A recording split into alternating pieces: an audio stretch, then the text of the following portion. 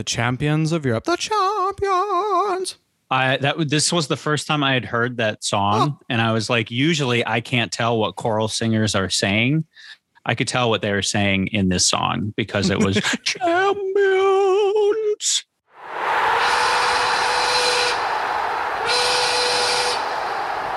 We're the Windy City Wingers. We're the Windy City Wingers.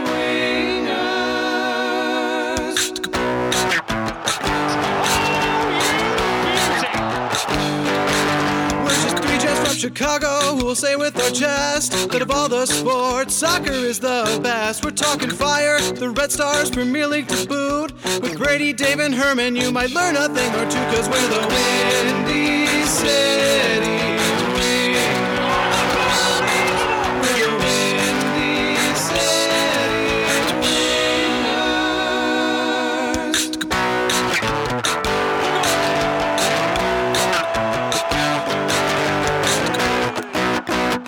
Hello, everyone, and welcome to the Windy City Wingers podcast, your one-stop shop for all things Chicago Fire and Chicago Red Stars.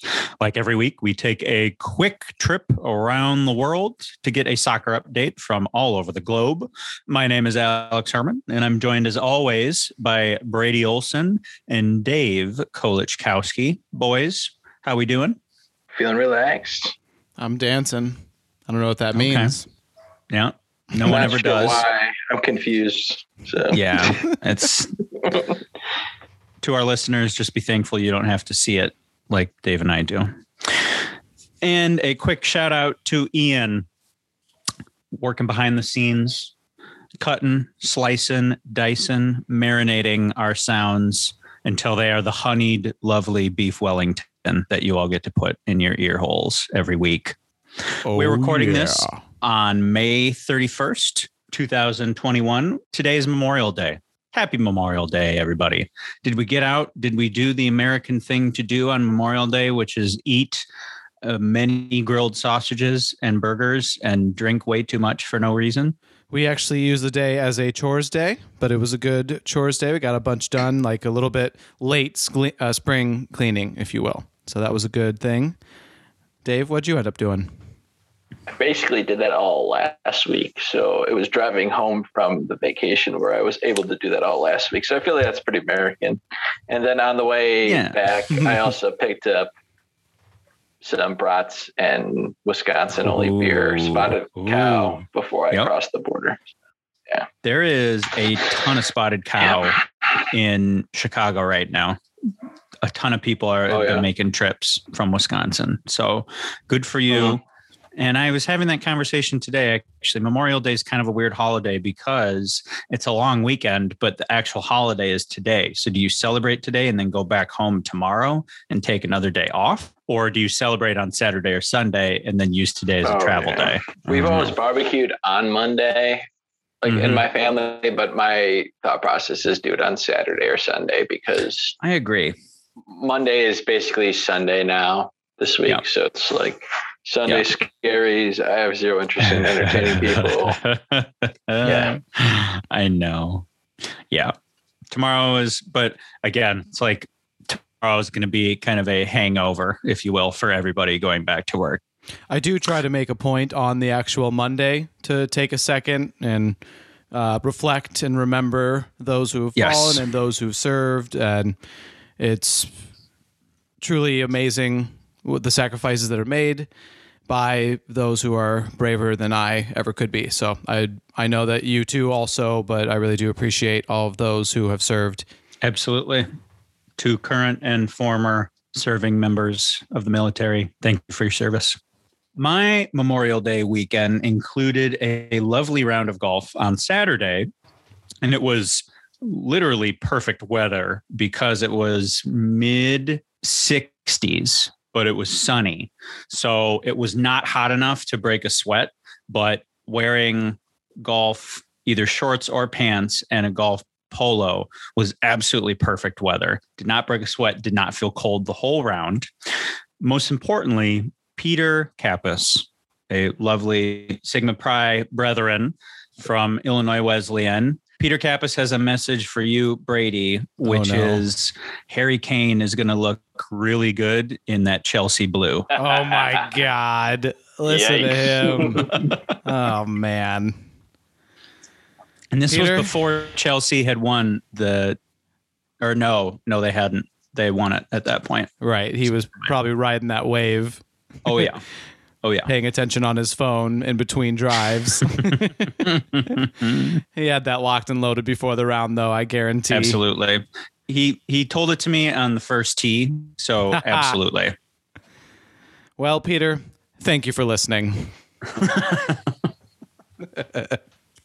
That's all you can do is just lick your wounds as you sit in the corner. I really hope he's not a Chelsea blue. That would hurt me in so many ways. Oh, he is going to probably be somewhere else in London. Boo. I would think so. Boo. I would think so. Yeah. It's going to make Brady very sad.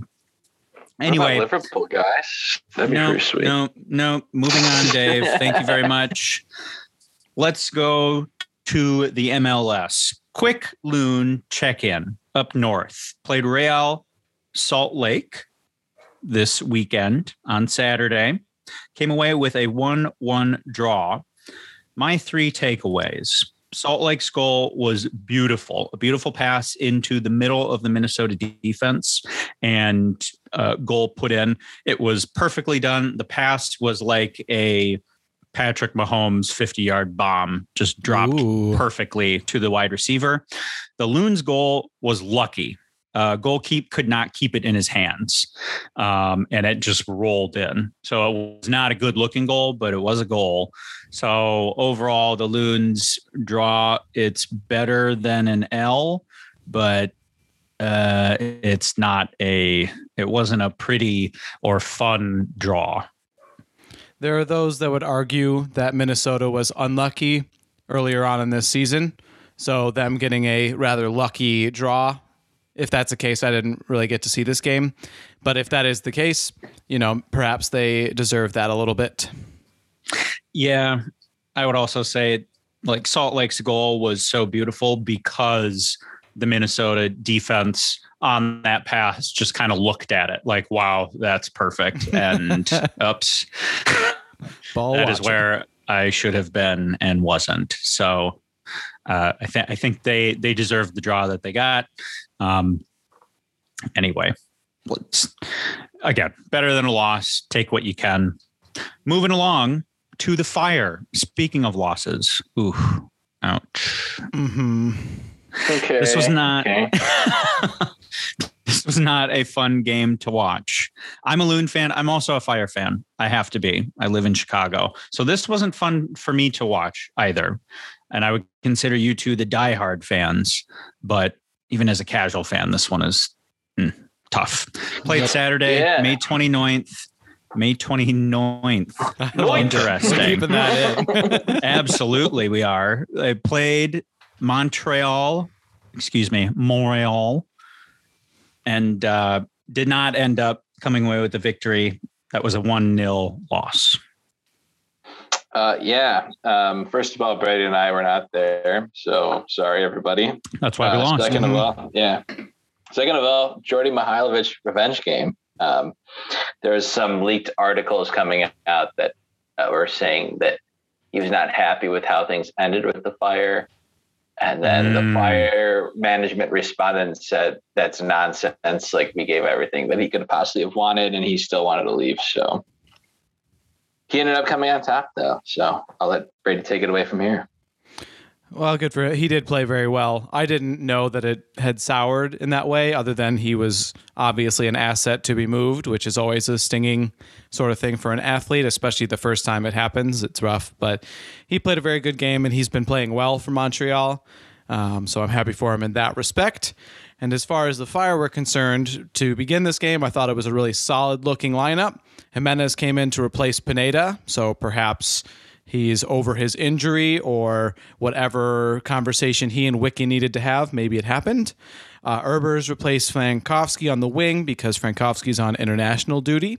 And then Gutierrez got another start on the left side for the Fire. So it looked pretty like a good lineup to start. And the kits looked as pretty as the lineup. I know they're not the traditional kits, but that aqua bluish color they had, I thought popped. I was digging them. I liked them. Before we go too far forward, Herman, did you see the lovely lines that were on Soldier Field? I did not. No, I did not recognize those. They were lacrosse lines. It's your sport. It's been too long. There was obvious like crease marks and like a circle that was right inside the 18. I thought it was very strange to see a little like mud patch there. And it did, I think it affected one of Montreal's shots. But otherwise, I guess we'll get more into that. I need to go back and look at that. I did not notice that, but I'll probably go back and get really excited because I love lacrosse. I miss playing lacrosse. It's a good time. And in high school, when you're filled with emotions and anger and hormones, it's a great sport to just go out and hit people. Seconded. So starting off in the first half, Brad, can you break down a little more of the Fire's lineup in this game? Yes. So we didn't go back to the 4-3-3. It looked to me more like we returned to our 4-2-3-1 that we've been playing the majority of the season, with Madron playing a number 8 kind of next to Jimenez, who was more adventurous, more mobile than Pineda, who really just sat and stayed at that 6 position. I don't know if that's a reaction to Montreal, who play a 3-back, and it's kind of different than what we've played this season, or a reaction to Jimenez back in the lineup, and he's told Wiki, I feel better with someone alongside me, or a combination of the two. I don't know. So to start off, the first 15 minutes of this game, it really seemed like Montreal had the advantage over the Fire. Their start was a little bit better, seemed a little more awake than the Fire did. Yeah, a little bit. They had a couple counter type opportunities, which is their whole game model is based on keeping the ball in front of themselves and countering. I thought Gutierrez was not good. This was one of his worst starts of games so far. And then Baric also was not very good. He didn't make very good decisions, and the ball is just kind of bouncing away from him. And especially at the beginning of a game, you need your forwards to be on point so they can settle the game down and put the Fire in a position where they get to keep the ball comfortably. The first play that I took note of really was the save from Shuttleworth in the 20th minute, in which the announcers mentioned that the Chicago defense essentially fell asleep and Shuttleworth saved their butts. And Shuttleworth gets up screaming. And I can't tell if that was screaming at his defense for falling asleep and letting that play happen, or if he was pumped up because he had a great save, or if it was a little bit of both and he's just going adrenaline crazy. Well, just before Dave gets in here, this is a bad turnover to the point where the TV feed hadn't even switched yet. That's how immediate the turnover was. Yeah. And this is the classic Fire mistake that needs to be erased this season. And just so happens that Shuttleworth made the save. I was going to say, like, Shuttleworth completely lost his poop here. And, but it was just bad. It was a moment that they could only blame themselves there. And I honestly, a lot of the time the keeper is overreacting in one of those circumstances because like the defense comes in and makes the play that they're supposed to, and they're like, just come on, like be better, like make that first challenge like a stronger challenge. But here, like he is completely justified, and we should really be down 1-0 at this point. So we were lucky. I was going to say that easily could have turned into this. Easily could have been a 2-0 game. Right. Yeah, indeed. And just to kind of close the loop, goalkeepers are doing both. They're both pumped and adrenaline's running through them, so they're just screaming to scream. But then also he's immediately saying, this can't happen, this can't happen. A lot of times a goalkeeper will point out, this person was wide open, even if they weren't even part of the play or something like that. Sure. But in this case, he's just, this can't happen. Yeah. And I don't blame him for that. It seemed like his scream was just at everything that just happened. None of it is okay. It's the entire season. Stop it. Yes, exactly. But the Fire respond pretty quick. In the 22nd minute, we start to see the Fire take over the game a little bit with their pressing game style. Yeah, and they start to finally win the ball higher up the field. In this specific example, in the 22nd minute, Stojanovic decides to shoot pretty much immediately when the Fire get the ball settled down, and the Fire had numbers and Montreal scrambling. So we don't need a 30-yard shot in this situation. We need probably a little bit more composure from Stojanovic. It's the first example of this game where the Fire need to do better in the final third.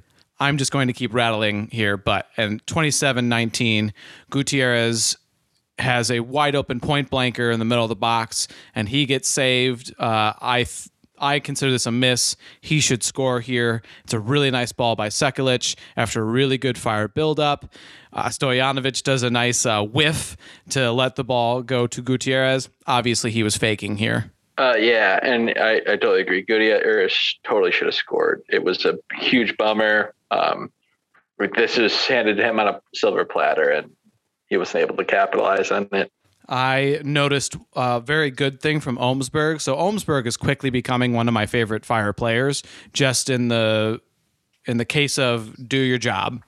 At 41:55, he does a beautiful diagonal switch, and you love to see it as a coach. You love to see it as a Fire fan because it immediately opened up an opportunity that was very dangerous. The problem was Beric was offside. And I noticed that he was offside 4 of the Fire's 9 times being offsides. And there's 2 fine lines here that we need to walk. One is the actual offside line is very difficult to time as a forward, and it's super. There are players that make their entire career off of, I am elite at timing it perfectly. And they may not be the fastest person, but they're good at timing that. And that's kind of what Beric is trying to do. Super fine line, because if you continuously get caught, you're just destroying your own team's buildups and your own team's opportunities to attack. So I just want to iterate that Beric is doing this on purpose. He is riding that fine line, but for me, he went past it. It was too many times of getting caught offside and too critical of situations where he might even not necessarily have needed to be that close. And that's just kind of going to continue this trend of the Fire are doing a good job of high pressing, finally breaking down that Montreal high block, and then creating chances but no goals. And moving over into the second half, we continued to see the Fire move forward with taking the game over a little bit. They had those good high turnovers, like Brad mentioned, breaking Montreal's high block. They're forcing turnovers early on. I agree. The Fire were creating good pressing opportunities with their forwards. They really had control of this game, I feel like, early on in the first half. But I'm just going to start reading off of some opportunities where we need to score. So at 47:05, Stojanovic chooses the wrong option and shoots instead of passing to Sekulic, or he also had 2 players wide open on his left. Yeah, I was going to say classic Luke Skywalker meme where he's like, no, when he finds out that Darth Vader is his dad. And basically you can repeat this for the rest of what Brady says here. Oh, okay. Oh no, that's impossible. Because yes, 56th through the 58th minute, I don't even have them all individually labeled, but there are tons of opportunities within a 2-minute span. In the 75th minute, Erber should have put a chance away after Ali Seda made the correct decision. On 84th minute, there's another opportunity. There's just too many examples of either players making the wrong decision, so a critical chance wasn't created, or players are just not putting away stone cold what should be goals at an MLS level. If you would allow me to continue to nerd out, I would point out that you should check out the video at 49:42. There's a beautiful overhead of the very, very tight Chicago midfield. The wingers are just wide of the diameter of the center circle. That's really tight. That is a team that is kind of squished the midfield. We're going to make you go around us. And then what they do from there is press out from that tight structure. So you want to see the Fire get nice and compressed like that and then push out together as a team as they press. And then as an example of this, at 52:05, the press works. We get a quick turnover from Montreal in their own half, and yet the wrong attacking option by the Fire is chosen, as well as the actual reaction to winning the ball back was really slow. But the problem is the point of the press is to get to this situation. Why is the team then not immediately snapping to, oh, we did it. This is step B to our plan A that we just did. So I don't know why that happened, and it kind of concerned me that we executed something extremely well. What's the follow-up to that? 55:05 is my new segment of Do Your Job moment of the match, because Omsberg is quickly becoming one of my favorite players. Like I said, there's a ball in the air. Everyone's backpedaling. Everyone on the Fire except for Omsberg is back to the play, sprinting back to get back, because this ball's over their head. They don't have a chance to win this except for Omsberg, who is 1v3, Montreal attackers bearing down, and Omsberg just calmly heads it away. And it shouldn't be something I'm as excited about as I am right now, except just do your dang job. Omsberg is winning that battle for me. I would like to put forward the idea of a can't do your job moment of the match, and it will be Calvo every single week. And we'll just zone in on the one of the multiple times a week where he just apparently can't do his job at all. Thoughts? It seems aggressive against Calvo. It's a pretty good bet for a guy who's going to be messing up, though. So I don't like players like that. And every single team has one that's like, why every week do you start? And I'm not saying that he's a bad soccer player, because he's not, but it just seems like he just has moments where he slips up. Let's focus on the positive, not the negative. How about that? In the 59th minute, we had Ali Seda come in for Gutierrez. We're always excited to see Ali Seda come in, and Gutierrez didn't have a particularly good game. So it's just a solid option to bring off the bench, which is not something we had at the beginning of this season. Also, good to see Ali Seda back healthy. And in the 60th minute, we saw Montreal do like-for-like subs. Most important was Toye for Ibrahim. Yeah, and I thought this was mostly for energy, as Montreal was getting overrun, couldn't get on the ball, although we'll see why this Toye substitution was so important. The only piece I have after this really is in the 74th, there's a Montreal shot that's followed by a hopeful cross, which almost connects. It's almost like a warning strike to the Fire, like, hey, there's a situation where you could get beat here. Otherwise, the Fire seem to be in control and seem like they should score a goal here at the end. I just want to say Herber's had a few what the heck you doing moments after that. So just going to throw that out there if you were watching your game.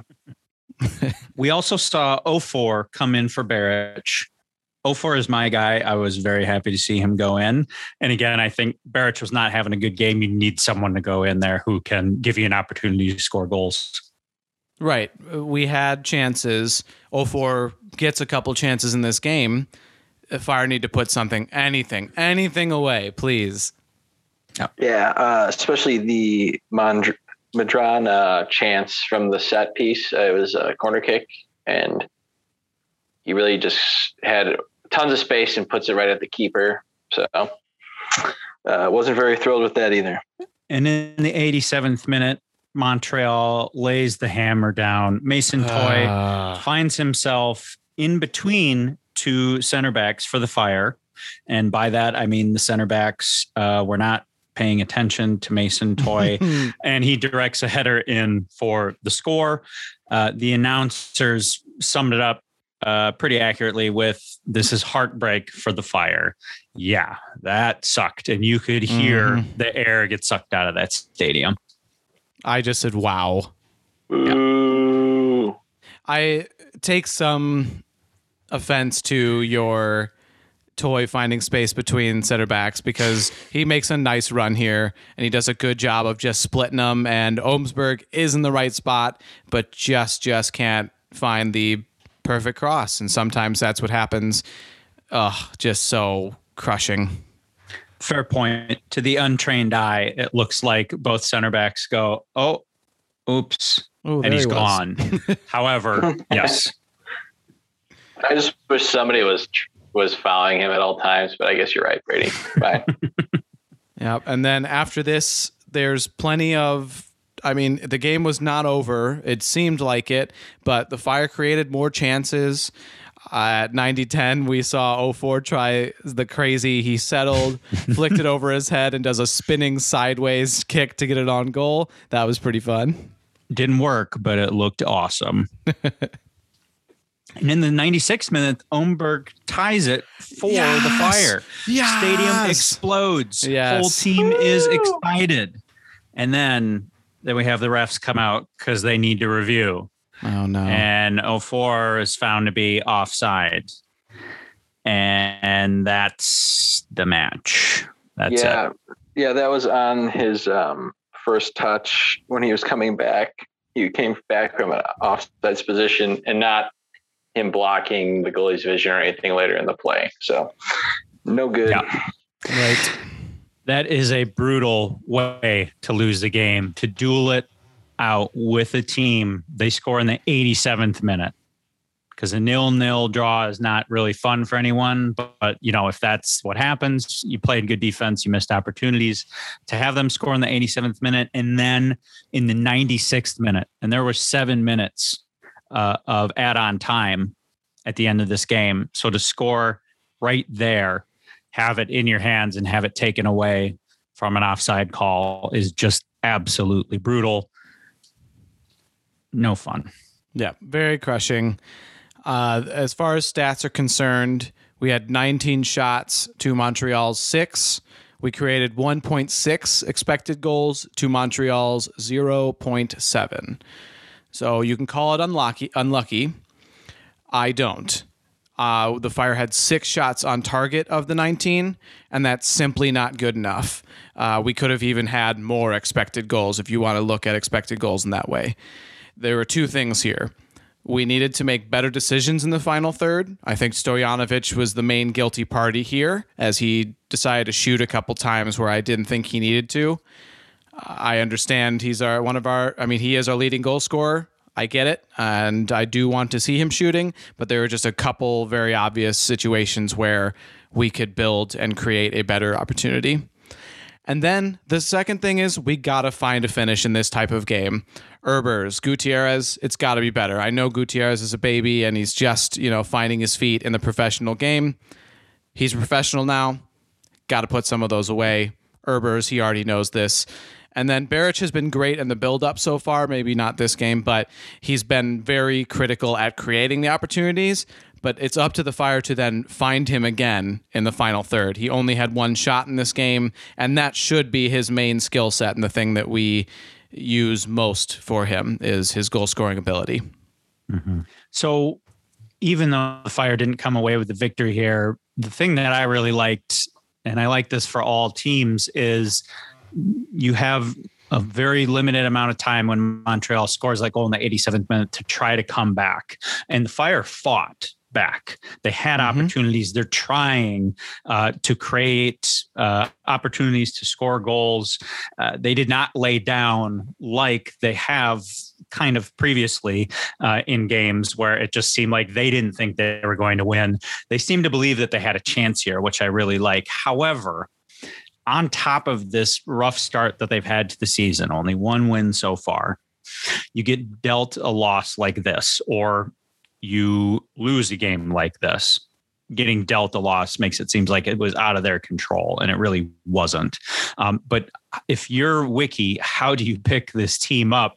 They're already a little demoralized for that start, and then losing a game like this is just a heartbreaker. So if you're in that manager seat, what do you do? You ask him to juice. I'm kidding. I actually do have something the Fire could work on. There were 19 fouls by Montreal. 15 of them were in the Fire's attacking half. Yet no goals and not really a clear, off the bar, off the post save. So what the Fire could actually do is set piece practice. And I know for a fact that coaches in my past have used this as a motivator for, okay, we're halfway through the season. No one really wants to be at this practice. So we're going to spend an hour just working on set pieces. And you forwards get to see their ball go into the back of the net. Free kick people get to just repeatedly practice something. You can come up with fun sort of fake set pieces and things of that nature, which can kind of just bring the whole morale of the team up together. It's also just a fun day, and I think can help you forget about some of these, unlucky, if you want to say that, really poor starts. I just think that set piece practice might be a fun way to snap some of these Fire players from this game. Those are great ideas. It's almost like you have experience coaching soccer. A little bit. Staying in Chicago, but moving over to our lovely Red Stars. Good news this week. Played Kansas City, came up with the victory 2-0. Yeah, the very first win, a very solid game from the Red Stars. The NWSL site said that they played a 4-3-3, but I saw more of a 4-2-3-1 with DiBernardo playing a true number 10. I could kind of run through this game if you wanted me to. Please do. I did not get a chance to watch this, so run it down. Love it. In the 8th minute, Amy Rodriguez on Kansas City. She's probably their most proven goal scorer. Probably one of their better attackers. She gets free, and it's a good save by Nair and a good reaction by the defense to get rid of the ball, which is something that we're going to kind of see as a trend from the Red Stars. When they swarm in their own box to clear, good things happen. It's been a good collective defensive effort, I would say, from the team. And then that was really the only blemish on the Red Stars for this game, who were dominant for the rest of the time. Moving forward quickly to the 60th minute, Rory Dames made 2 subs that make him look like a total genius, and coaches love it when it works out this well. But Pugh came in to replace Erin Wright, who started as a winger and normally as a defender. I thought she played really well as a winger. That was great. And then Keelia Watt came in and replaced Katie Johnson. So those were 2 very critical subs, because then both of those players feature on the next goals that the Red Stars will score. In the 67th, Keelia Watt got a left-footed curler in, and that was assisted by Mal Pugh, who picked up a loose ball in her own half, drove it all the way down the field really hard at the Kansas City defenders. Watt stayed nice and wide on the right side, cut to her left foot, and it's a nice bend around the goalkeeper. Really nice drive by Pugh, I would say, to just get the ball from one end of the field to the other quickly. And then in the 70th, Doniak scores, which was also assisted by Mal Pugh. This time it was a bad turnover by Kansas City. Doniak wins the ball, plays it wide to Pugh, who finds her right back, and then a good left-footed, composed finish from Doniak. I thought Doniak was very good all game and should see the field a bit more. And Pugh is just amazing and one of our most skilled players, worth watching every game. Excellent. Thank you, Brad. The Red Stars also played the Houston Dash this week. The game was 2 days ago on May 29th. The Red Stars did not come away with the victory here, fell to the Dash 1-2. And I don't think this loss is anything to panic about. I thought the Red Stars played a good game and just didn't come away with the result this time. Rachel Hill got a start at right wing instead of Doniak, which I thought was a surprise because it didn't seem like this squad was totally rotated. It just seemed like Doniak didn't get the start for some reason. I don't know why, because she played a very good game in the one against Kansas City. Pugh was great again in this game. She had a goal in the 4th minute, and it was totally individual. It was totally her own skill. She stole the ball off the defender. Then she's on the left side of the box, kind of wide, drives the defender back and scores a nice curling shot. It looked remarkably similar, yet very different from the 18th minute goal scored by the Dash. Nichelle Prince scored a shot cross from the right side. She does a good job also of driving Sarah Gordon back into her own box, but this was an outswinging ball. Nair just barely gets a hand on it, but can't push it over the bar, which brings us to one of our favorite games, Was she shooting? Dave, did you get a chance to see this goal? Was she shooting here? Yes, she was totally shooting. I was kidding. No, she wasn't. Yeah, outswinging like that. I'm gonna give Nair the benefit of the doubt of she was expecting it to be a cross and maybe didn't get the greatest leap on it, but I also do not believe that Prince was shooting here. The rest of the game was pretty even. Watt could have scored in the 58th minute, and she was just wide. She made a really nice attack from the left side of the box into the middle and just missed. But then, unfortunately, the Dash get the game winner in the 83rd. Mewis with a nice, easy finish on the far post. And the Red Stars in this situation, for the last 5 minutes before this goal, could not get on the ball and couldn't really get out of their box. And this was a moment where, when they were scrambling in their box, it wasn't all together a scramble. It was like one person was going after the ball and someone else was kind of scrambling around somewhere else. So I would say that when the Red Stars are collectively defending as a team in their box, they're much better. In this case, it just seemed a little bit more random and scrambled. Thank you, Brad, for the lovely breakdowns of those Red Stars games. Coming up, Red Stars play the North Carolina Courage on June 5th at 1 p.m. Moving on to our game of the week, the Champions League final, Manchester City versus Chelsea. Chelsea is your Champions League champions. The champions of Europe. The champions. This was the first time I had heard that song, and I was like, usually I can't tell what choral singers are saying. I could tell what they were saying in this song because it was champions.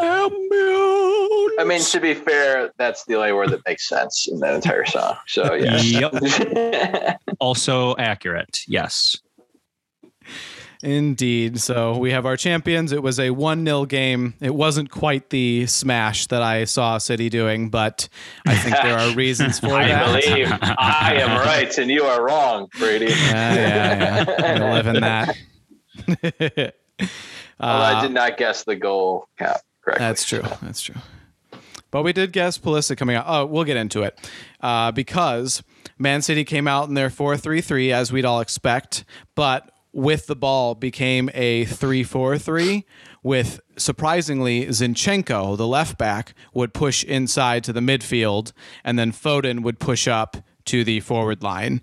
And then the wingers were staying very, very wide, and that's because Chelsea played their typical 3-4-1-2, 3-4-2-1.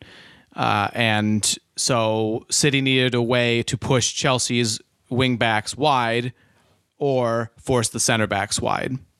The first big chance of the game was at 8 or so minutes, where Sterling has a chance. And again, it's a beautiful ball from Ederson. There's no other goalkeeper in the world that can do this except for maybe Alisson. I'll give you that, Dave.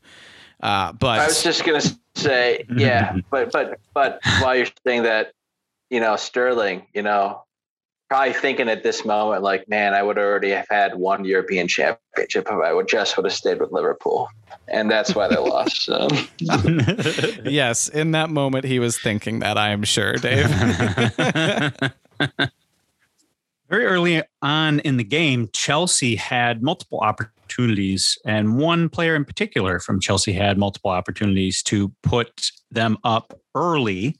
At the 10-minute mark, Werner has a miss. Least shocking thing ever. Yeah. And again, at the 14th minute, Werner has a chance again and misses. Garbage. The best part of both of these touches was the announcer. Every time it went to Werner, it was Timo Werner. Like he was really about to put it away. And it reminded me of, I think it was FIFA 11 or 12 maybe, where yes. Every time Didier Drogba got the ball, it was Didier Drogba.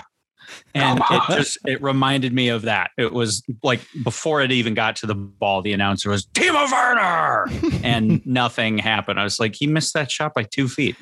Bumbling. I mean, he should have 2 goals already, and he made it on target, which was impressive of its own. But it's an easy save for Ederson, especially the 14th minute one. I just don't know why they got so excited, because he has been garbage all year. In the 17th minute, so again, this is more Chelsea. Conte had another try. He was very good in this game and continues to be very good for Chelsea. Super good player. Here's your Conte shout out. And then in the 27th minute, so the game hasn't really been going City's way. They've had the one big opportunity from Sterling. Otherwise, City were on the ball, but not doing very much with it. And in the 27th, you could hear the field mic pick up Pep, who was telling Foden to move to striker. And then, Kevin, you go free. And it was just an interesting kind of thing to pick up, even though there's fans in the stands now. So that was cool and fun to hear. And then almost immediately after, there was a chance. So Pep being a genius, as usual. In the 40th minute, unfortunately, we saw Thiago Silva go down, come in, get replaced by Christensen. Never fun to see that. Yeah, it's always sad, and it's super important for Chelsea because he is their captain back there of the defense. He's the coach back there. So both sad for Thiago Silva. You never want to see a player go down in the middle of a final, and then also critical for this game. Absolutely. In the 42nd minute, we have the only goal of the match. Havertz puts it away. What a goal from Chelsea. Great counter. And the pass from Mount really sets this up beautifully. Really nice looking pass. Just what a goal, and Havertz, nice and easy finish. Yeah. Got it right past the keeper. He's been kind of their guy all year. So him and Mount teaming up. It's great. In the second half, even though the only goal of the match took place in the first, second half was interesting and tough. Things got physical. Kevin De Bruyne got body checked and got rocked. So Gabriel Jesus came in for him, and Pulisic came in for Werner, which was very exciting for us American boys.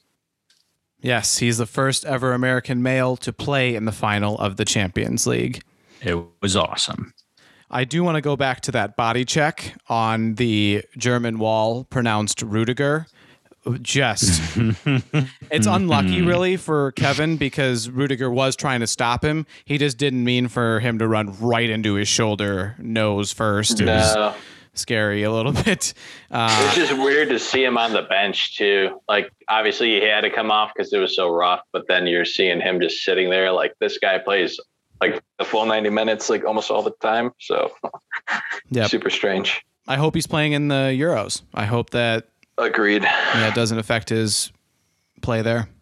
Now, going back to Pulisic at 72-10, let's all Americans scream as one, because I definitely did, because Pulisic almost scores here.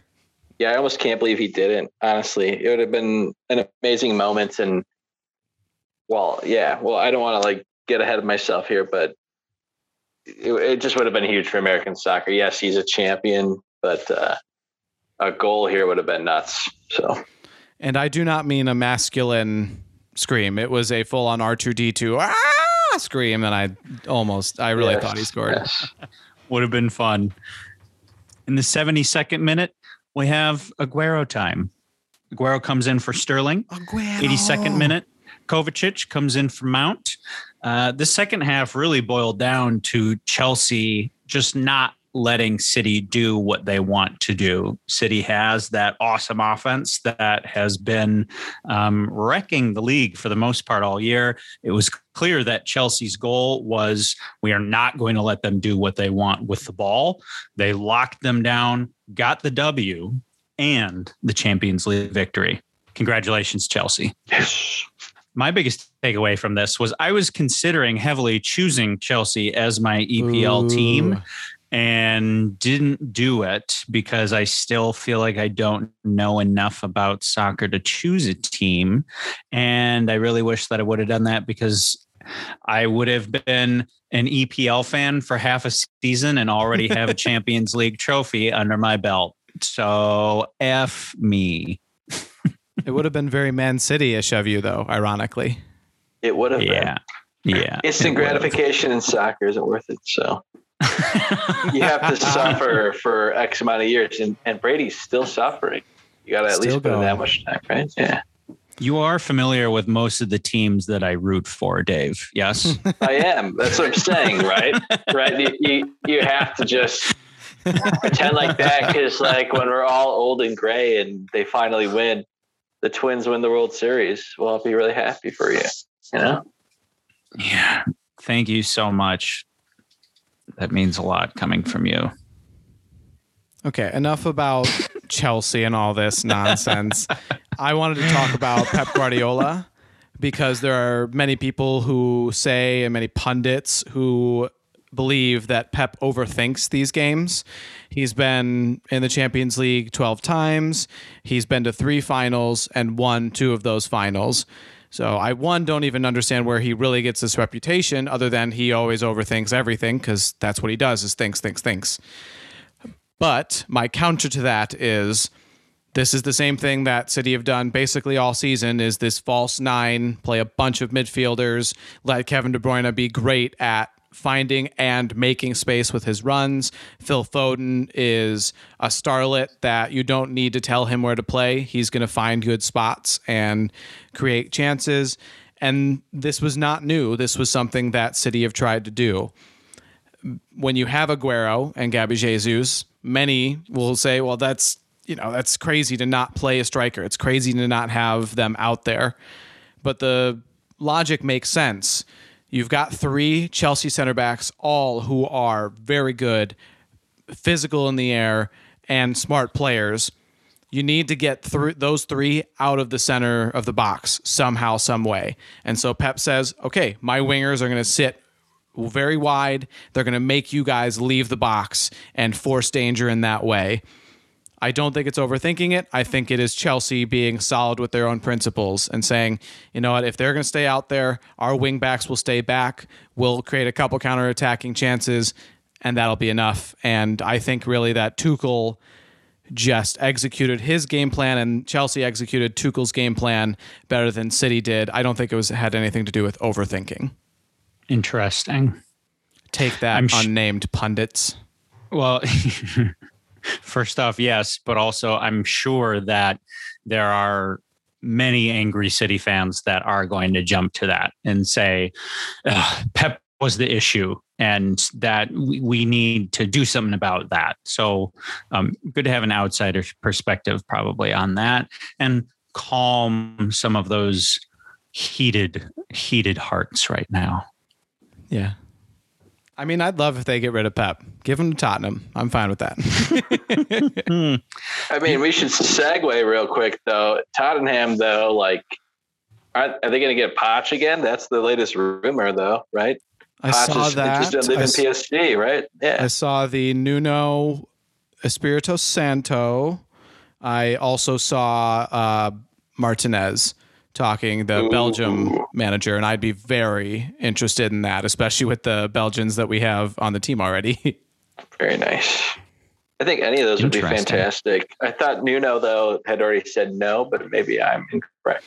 I might be a little bit behind on that. I'm giving Tottenham their space right now. As you should, as you should. And Dave, anything happening with Liverpool that we should take note of? Liverpool signed right back from Leipzig, Konate. I do not know a ton about him, except that he's a pretty big guy and could be a pretty good pairing with Van Dijk, provided Van Dijk's healthy next year. And they're also supposedly shopping Phillips now, the guy who ended up being the really good center back that helped Liverpool lock in 3rd place this year. So I'm thinking that they're going to try and cash out while he's at his height, because we really don't know what's going to happen with him in the future. So that would be good business. I think he played pretty well at the closing of this season. Yes. Well, you both have plenty of time to speculate and wonder and get excited or depressed about how your teams are going to do next year during this off season. But best of luck. If you need a shoulder to cry on or someone to talk to, I am here for you as a potential Chelsea fan. Ugh. That sounds so gross. Ew. Bringing it back to the US of A. USA Watch. The U.S. men's team played a friendly match against Switzerland and lost 1-2. Just a friendly, so no one freak out. USA, I'm freaking out. Just a friendly, so it's going to be okay. My main takeaway is the U.S. still need to find a goal-scoring 9. It's much, much easier said than done. We all saw what happened when Altidore went down mid-World Cup, and there was just no one really behind him in the wings ready to go. I think Zardes is an awesome athlete and a good stopgap, but I just really wish that Sargent would have stepped up in this situation and found a goal here, or found a way to help USA win this game in any case. Again, just a friendly, and it will be very interesting to see the rosters for the Gold Cup and for World Cup qualifying. That is the big deals, and those games, it doesn't matter how pretty we look, how we play, it's all about the wins. Big summer. Absolutely. Wins any way you can get them. All that matters. Other things that happened. The biggest thing in everyone's mind, championship playoffs. Woo! Dave. At least in my mind it was. Yeah, baby. I was curious about these. Yeah. What happened? Yeah. So I've been following Brentford for the past couple of years just because their story was a little interesting, and they actually pulled off the victory against Swansea. One of their top goal scorers had a penalty to start off the day, and then they were able to add on to it and lock it up. So they were up 2-0 at the half, and then they shut out Swansea in the second half as well. Nice. So get excited, buzz. The bees are stinging. Brentford's in the Premier League. It's very cool to have them up too, because they were just in League Two like 12 years ago. So it's like a crazy story. They have good management, so it will be interesting to see how that management thinks with additional funds and being in the Premier League. So I have a question, which is when teams that are new to the English Premier League come in their first year, do they typically perform near the bottom of the pack as would kind of be expected? Or do you ever have a situation where those new teams coming in they kind of take the league by storm and you go, wow, they're playing really well. And these other EPL teams, they haven't seen them. They don't know what to do with them. I guess, how do these teams typically do? Well, I guess what I was going to say is last year we had Leeds who came out and they were putting up goals immediately. They played Liverpool right off the bat, and I think it was a 7-goal thriller that they lost by a goal, 4-3 against Liverpool. It was crazy. Okay. And they maintained that playing style all year, but eventually, their defense kind of caught up with them. But the fact that they were in the top half of the table is pretty impressive for a team that just got promoted. They also had a lot of history to themselves, so they had financial backing. I think they're a club that once they got promoted, they're going to do everything in their power to stay up there and not be a problem. Sure. But you also have the likes of Fulham and West Brom that just got promoted, and they've been relegated again. Both Brady and I agreed this last year that Fulham just didn't have the squad to stay up. Like, they had a great coach, a great young coach, but the personnel just wasn't there. And same with West Brom. I agree with Dave in a lot of ways here. I think it will be interesting to see how many of the players on the Brentford roster are still on the roster next season. One of the things you see with promoted teams like this is, one, you get a big payment. Welcome to the Premier League. Here's a bunch of money. So a lot of these promoted teams will spend, and do some business dealings so that half their roster kind of that got them there is kind of gone, but they've got a better roster, a more likely one to stay firmly in the Premier League. For teams like West Brom and Fulham, I actually expected them to stay up a little bit better because of the history that they have, whereas Brentford, with no history, it's going to be kind of difficult for them to make some of these critical decisions and to cut who they need to cut and to sign who they need to sign. Meanwhile, Leeds just had their style and played it to a T with a lot of the same players from the championship. So you get a bunch of different scenarios from these promoted teams. I think Brentford are going to struggle unless they do some major overhaul, which is pretty typical anyway. I would say from a business perspective, though, they did just create a new stadium. I don't know if the capacity is larger, but I think they had their eyes set on launching into the Premier League, and hopefully like that could add to the revenue. I just don't know how much it will. Like, I don't know what the capacity is, but I'm rooting for them. Yeah. To be clear, I'm rooting for them. That'd be cool. Buzz. Yes. Awesome. Very cool. I'm excited to watch them play next year. Moving on and looking ahead. Next week's game of the week, drum roll, please. There isn't one. Oh, yeah. Sorry. Anticlimactic. There is a 3-week international break taking place. So MLS teams do not resume playing until actually the next game is on June 12th, which is only 2 weeks away. And then after that, the full on schedule really resumes June 18th. So you will not be hearing from us for at least a week. Sorry to say. However, continue to watch and learn soccer. Terrific sport. And when we do come back, we're going to have a ton of information for you ready to go.